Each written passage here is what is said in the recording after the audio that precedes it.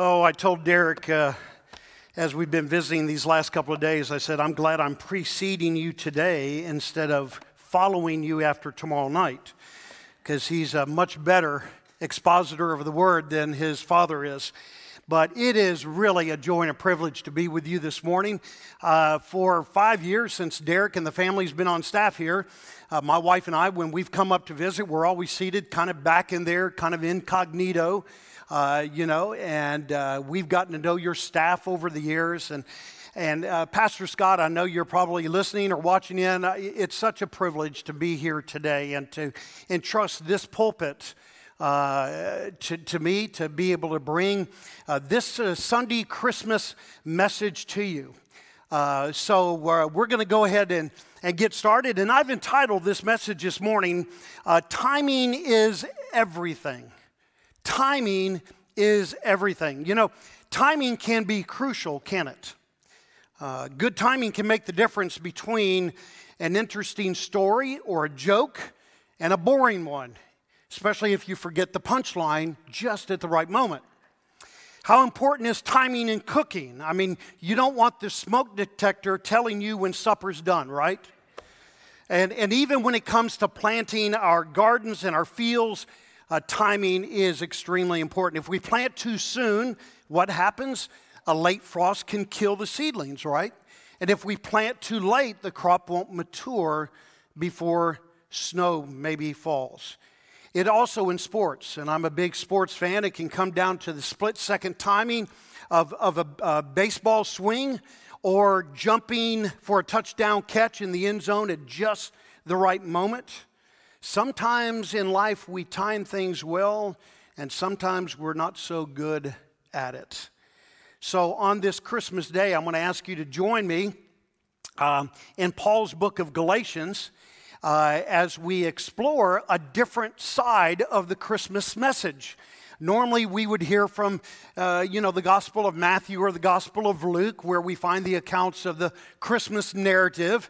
But you have to know that as the Apostle Paul traveled around Galatia and the uttermost parts of the world, he brought a Christ-centered message of the gospel that he came, and that included the birth that we're going to look at this morning.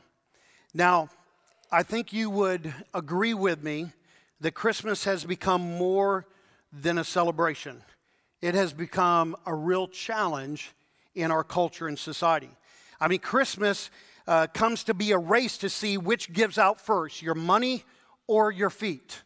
And I appreciate, Adam, your leadership this morning and kind of acknowledging that we just need just a moment of quiet to just kind of let the distractions out and to just really focus on what this season is all about. So on this Christmas Sunday, I want to talk to you about timing. God's perfect timing.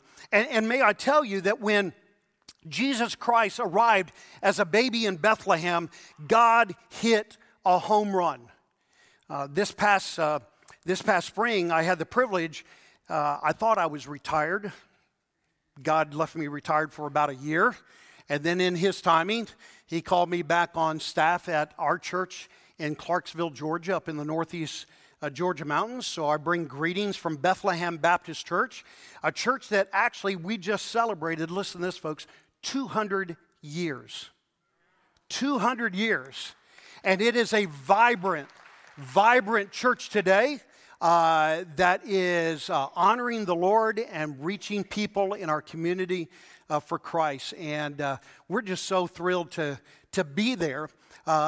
But this past spring, I had a chance to spend actually 2 months over in Israel. I've been there many, many times. I've traveled throughout the Middle East and the Mediterranean basin and all. But this spring, I actually got to spend some time of longevity there in Israel. And let me tell you, it is always a unique experience when you travel into Bethlehem today. And you see what has grown out of a small little village town when Mary and Joseph had first visited it.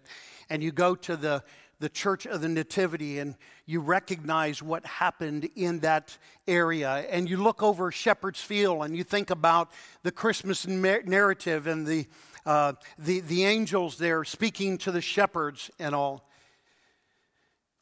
God hit a home run at just the right time. And you need to learn this about God. He's never early, He's never late, and He's always right on time. He is the on-time God. You see, God doesn't operate on Eastern Standard Time. He operates on eternal standard time. And when Jesus was born, it was no accident. It was an appointment in time. Before time began, God had set it on heaven's calendar. Well, on this Christmas Sunday morning, we're thinking about God's perfect timing. And I want to show you from Galatians chapter 4 what God's perfect timing meant back then. And then I want to show you what it means today. And then what it means for us personally. You see, friends, since the fall of humanity, God has been working on a plan designed to make redemption available to fallen mankind. The plan was implemented with the death of Christ on the cross and the subsequent establishment of His kingdom. But long before the birth of Christ, however, God was providentially working among the nations of the world to prepare the human race for the coming of the Savior.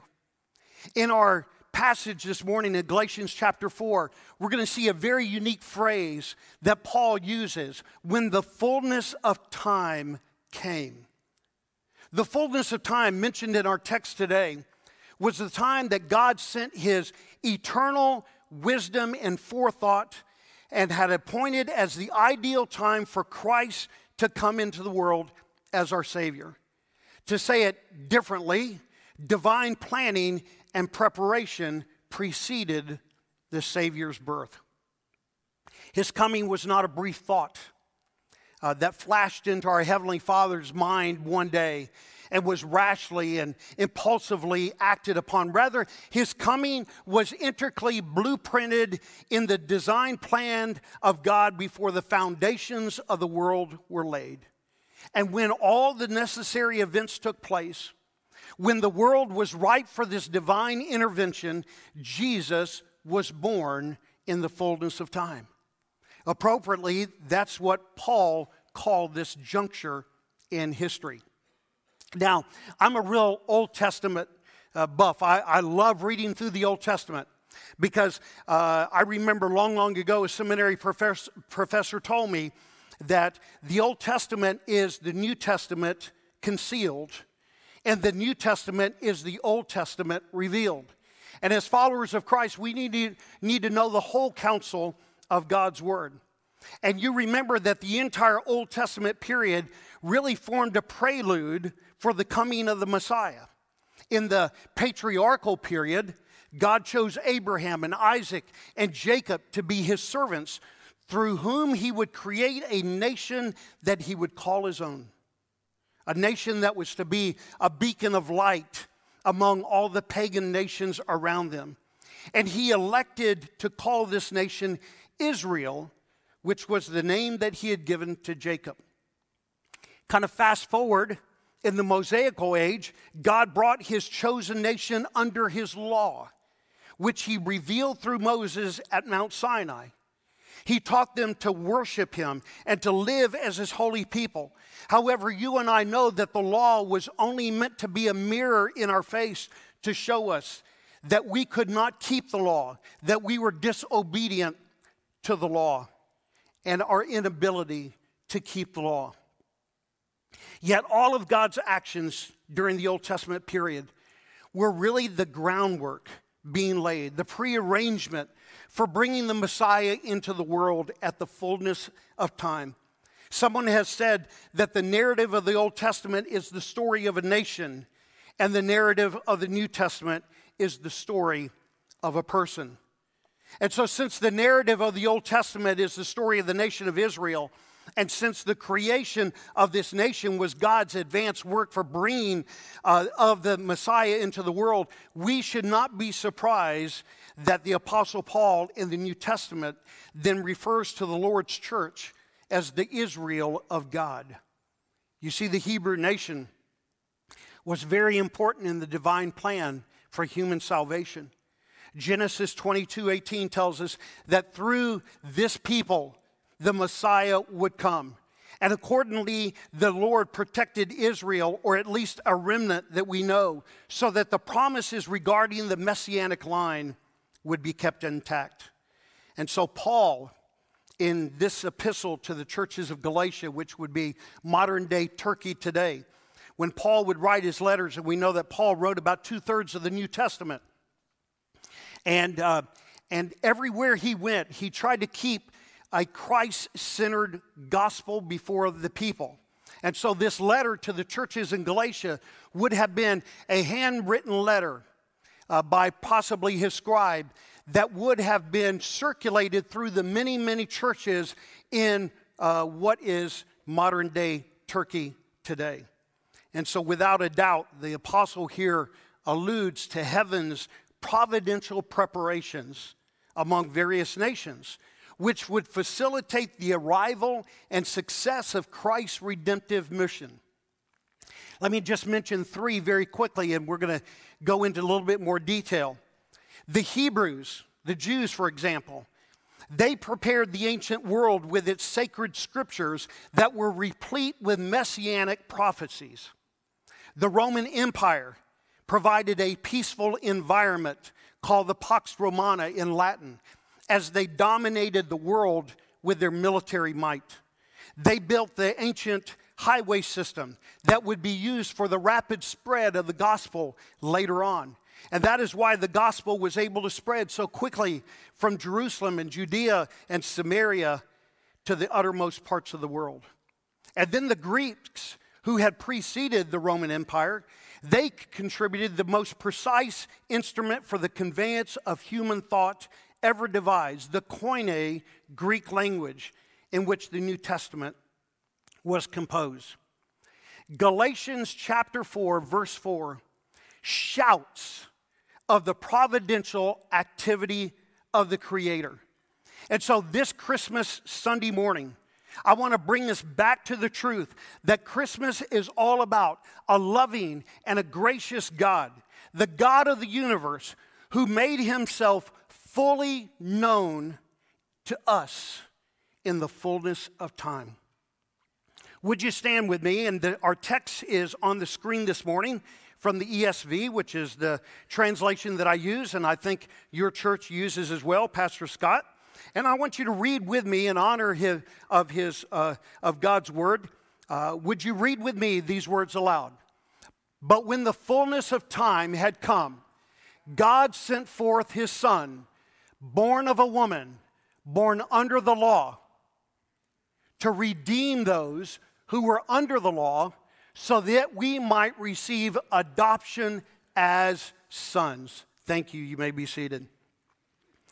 Our Heavenly Father, I pray, Lord, as we open your word this morning and look for a few moments at the deep meaning and richness of these verses. Father, I pray that your Holy Spirit might be our guide. And Father, lead us into the truth of your scriptures and make application to it in our lives. For it's in Christ's name I pray. Amen.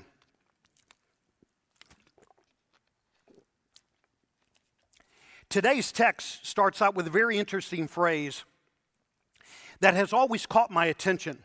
When the fullness of time had come. What does that mean? Fullness of time. It's not just referring to the clock striking midnight, but that all the chips were in place. Everything was ready. God was measuring the circumstances of history and time, and now he determined that it was time for action. The instrument of his plan, designed to make redemption available to fallen mankind, had finally come. So as we think about God's perfect timing, the first thing that I want you to see in verse 4 is the period of God's perfect timing. The period of God's perfect timing. But when the fullness of time had come, God sent forth his Son, born of a woman, born under the law.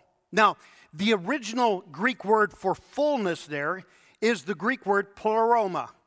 It refers to something that is full or filled or complete.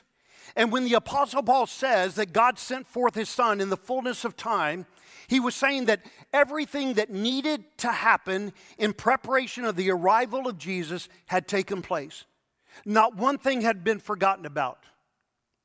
And after 400 years of silence to the nation of Israel since the last of the prophets of Malachi, God chose finally this particular time to make himself known. When?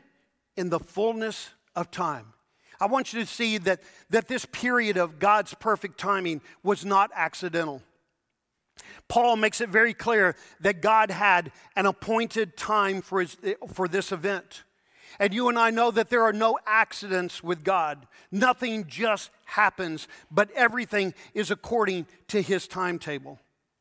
But God was not premature in revealing himself in the flesh to man some 2,000 years ago. He was right on time. But as we look at the time of this fullness of time, we see that the time was right culturally and socially. In the 3rd century before Christ, Alexander the Great conquered the world and with it brought the Greek culture and language known as Hellenism.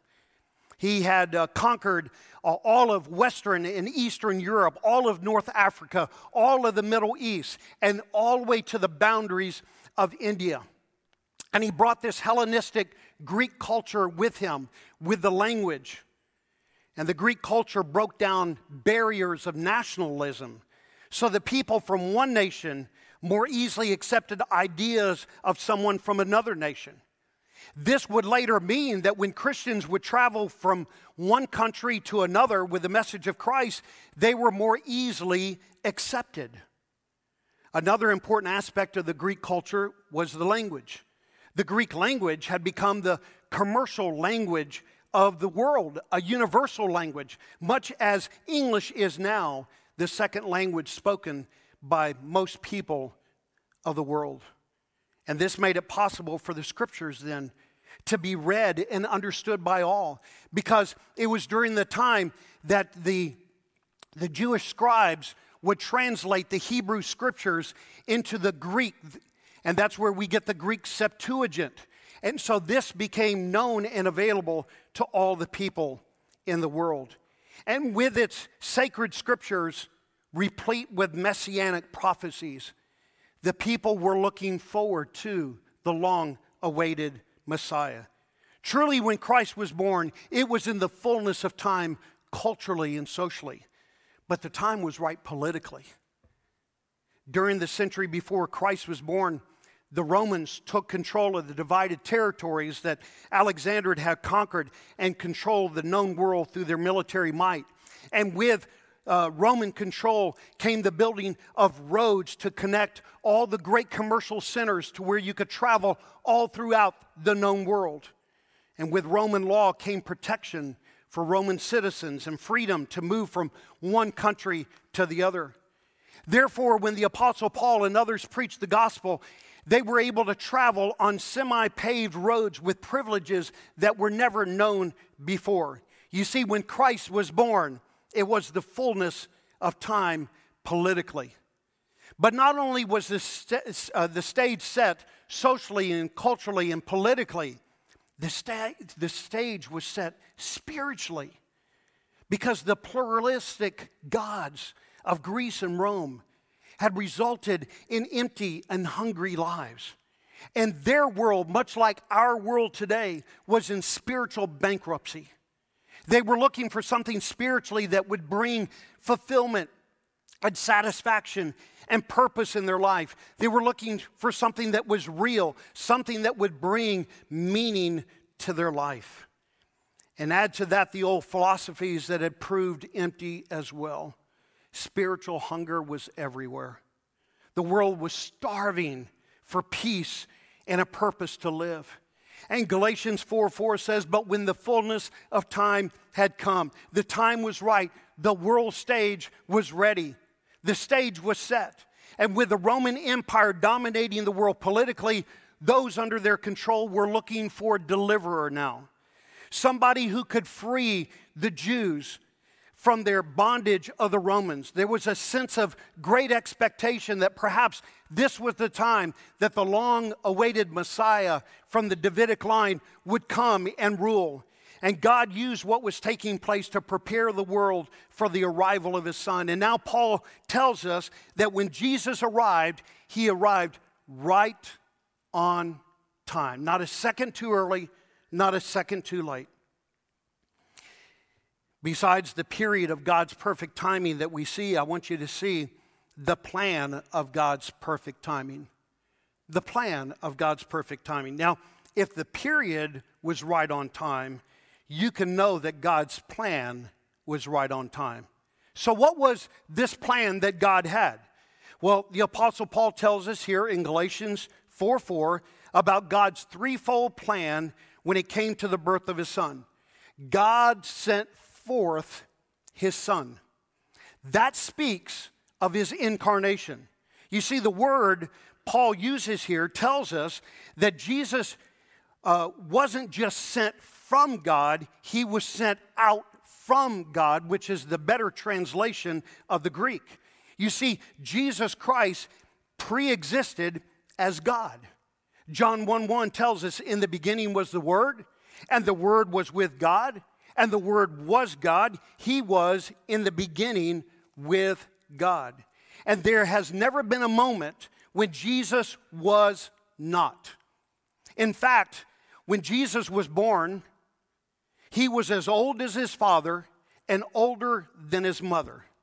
Now let that sink in for just a moment. But not only did Jesus pre-exist as God, he coexisted as God, as one of the Trinity.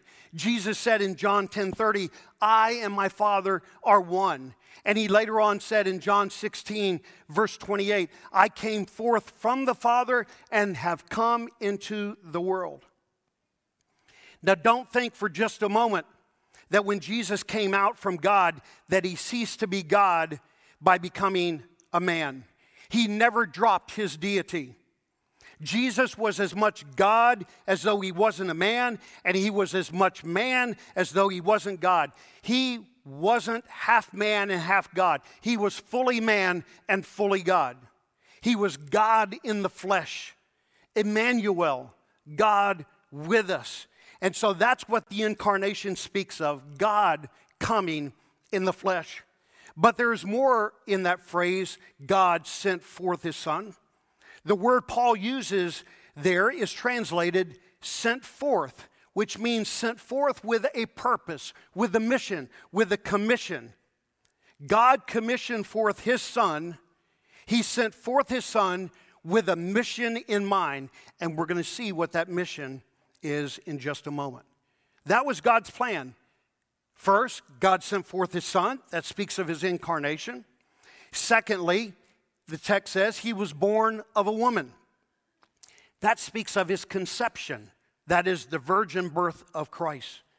The birth of Jesus fulfilled the prophecy of Isaiah, the great prophet of the Old Testament, in chapter 7, verse 14, when the word says, behold, the virgin shall conceive and bear a son, and shall call his name Emmanuel, God with us. Jesus Christ was conceived by a virgin. In fact, your salvation and my salvation hinges on the virgin birth of Jesus Christ, and here's why. The Bible says that all in Adam die. Had Jesus been born of man rather than virgin born of a woman, he would not have been a sinless sacrifice. No sinless sacrifice, no atonement. No atonement, no forgiveness. No forgiveness, no salvation. No salvation, and you and I are without hope. It all hinges on the virgin birth of Jesus. God sent forth his Son. Speaks of his incarnation. Born of a woman, that speaks of his conception. But then the text says, born under the law. that speaks of his liberation. Jesus was born under the law in order to fulfill the law so that you and I might be liberated from the law, finally, once and for all. You see, by nature, everybody is under the domination of the law. Paul says in Romans, for all have sinned and come short of the glory of God. But God demonstrated his love in that while we were yet sinners, Christ died for us. For the wages of sin is death, but the gift of God is eternal life. Galatians 3:10 says, for as many as are of the works of the law are under the curse, for it is written, cursed is everyone who does not abide or continue in all things which are written in the book of the law to do them, but that no one is justified by the law in the sight of God is evident. And then in verse 19, what purpose then does the law serve? It was added because of transgression, till the seed, capital S, a reference to Jesus himself, should come to whom the promise was made. So do you see it? First comes the incarnation of Jesus, God in the flesh. And what made the incarnation possible? The conception of Jesus, his virgin birth.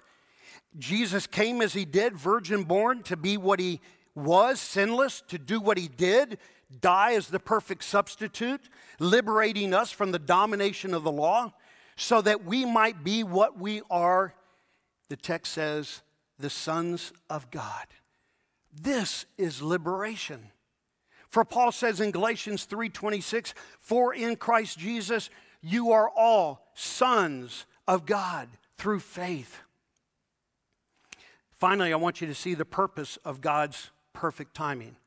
Not only the period of God's perfect timing, God's plan of perfect timing, but I want you to see the purpose of God's perfect timing.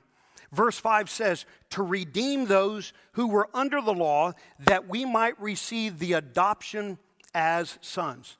Now Paul tells us here that God's plan involved a couple of things. Number one, it involved our redemption. Here's the purpose of Christmas, folks, to redeem us. Christ came to redeem us, and that word redeem literally means to buy out of. It was used in Bible days to describe someone who literally would buy a slave in order to set them free. They would purchase them out of their slavery and into freedom. That's what redemption is. The sinless Jesus became the sacrifice Jesus in order to become the saving Jesus. Jesus came in order to die, delivering us, redeeming us from the bondage and the curse of the law. Do you know what Christmas says? Christmas says that you matter to God. Christmas says that God cares about you. Christmas says that God loves you. Christmas says that you and I can fully know God as we are fully known. God's plan not only involved our redemption, but further, it involved our adoption. To redeem those who were under the law, that we might receive the adoption as sons. Make no mistake about it. Jesus didn't redeem us that we would remain slaves, bound to the law. He redeemed us to make us sons, heirs of his promise. Not only does God accept us, he adopts us. Under the law, you see, we're slaves, but under grace, we are sons and daughters of the King. And as sons and daughters, we have an inheritance that is coming. Jesus was born of a virgin to be what he was, the God-man, to do what he did, to die for us ultimately on Calvary as the full satisfaction of the sins of humanity. He did what he did that he might change what I was, a slave to a son. What a Savior we celebrate this Christmas. Let me ask you a very pointed, direct, personal question. Have you been redeemed this Christmas Sunday? You see, as I look at an audience in a church like this, there's really two people that are here. one who is outside of a relationship in Christ, which means that you're still bound by the sin in your life. You're still bound by the law of the old. You've not been freed because you've not come to accept what Christ has done for you in your life. And then the other part of the congregation are those of you who have been redeemed. There was a point in time in your life that you came before Christ, you acknowledged your sins, you repented of your sins, you trusted what Christ did for you in the gospel message, and you placed your faith and trust in Him. You surrendered your life to Him. So let me ask you, are you a son or are you a slave? If you're a slave, then God's asking you today to repent and to be saved.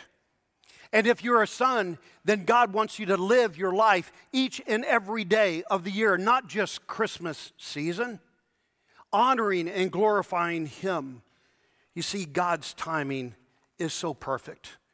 When the fullness of time had come, God sent forth His Son. God arranged all of history for this moment in time. He arranged everything so that at just the right time, just as prophecy had said, everything happened just so. His timing was flawless. And I don't want you to go through this Christmas season without recognizing that. But yet, as His plan unfolded in century after century, how many must have felt that His timing was off? I mean, all throughout history, Israel cried out for the coming Messiah. And yet, as we close the Old Testament and enter into the New Testament, God had been silent for 400 years.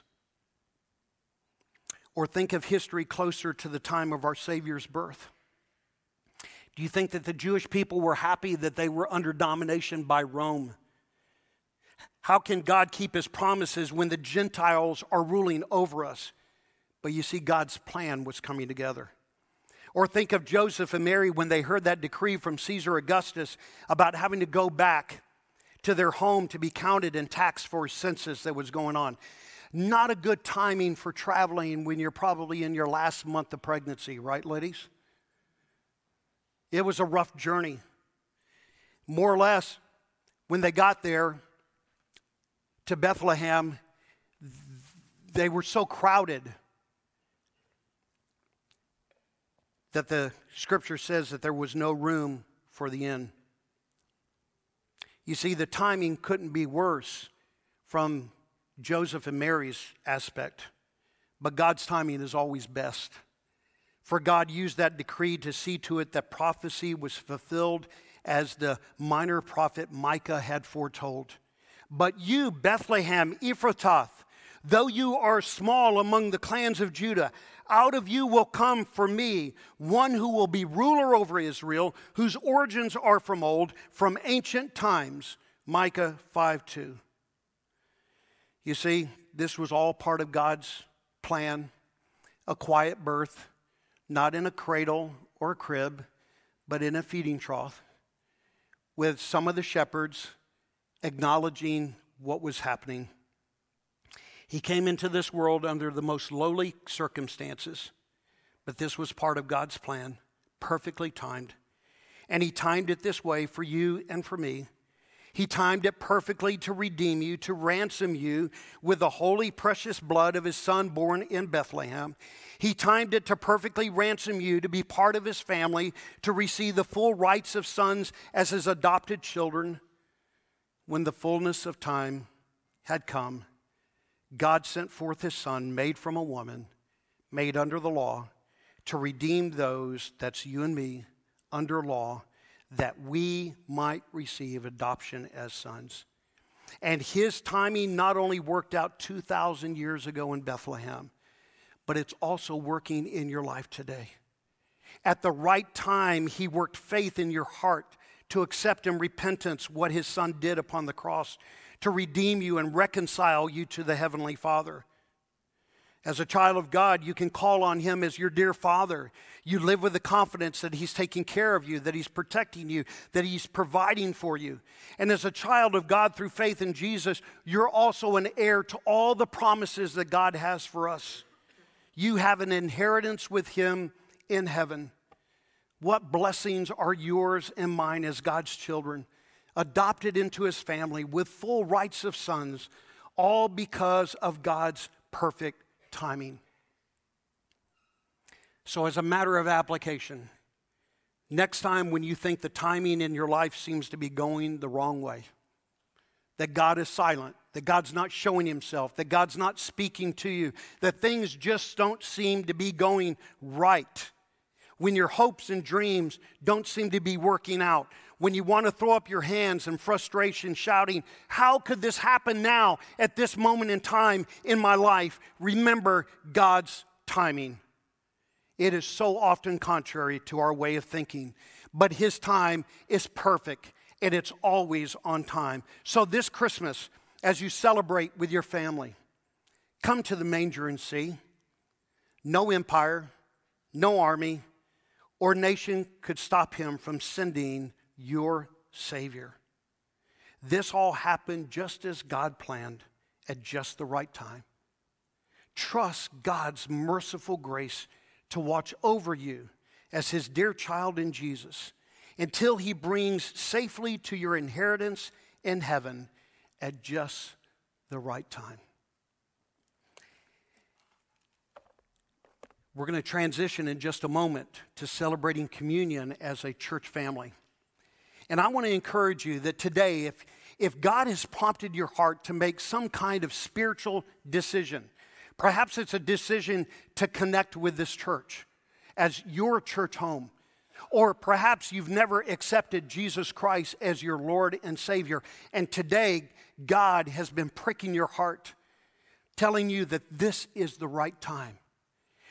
There'll be elders that will be down front at the very end of the service, and I would encourage you to come and talk with them about whatever spiritual decision that you're making this Christmas Sunday morning. Would you bow with me in prayer? Our Heavenly Father, thank you, Lord, for your word, the precious word that you've given to us. Thank you for reminding us that we are sons and daughters of the King. Father, thank you for reminding us that in the fullness of time, you came prepared at that moment in history to provide salvation to humanity. Father, thank you today that those of us who are in Christ, Father, can claim you and claim the inheritance that we have that is rich in Christ. So, Father, help us to go through the remainder of this Christmas season, honor and glorifying you with our lives. For it's in Jesus' name we pray. And all God's people said, amen.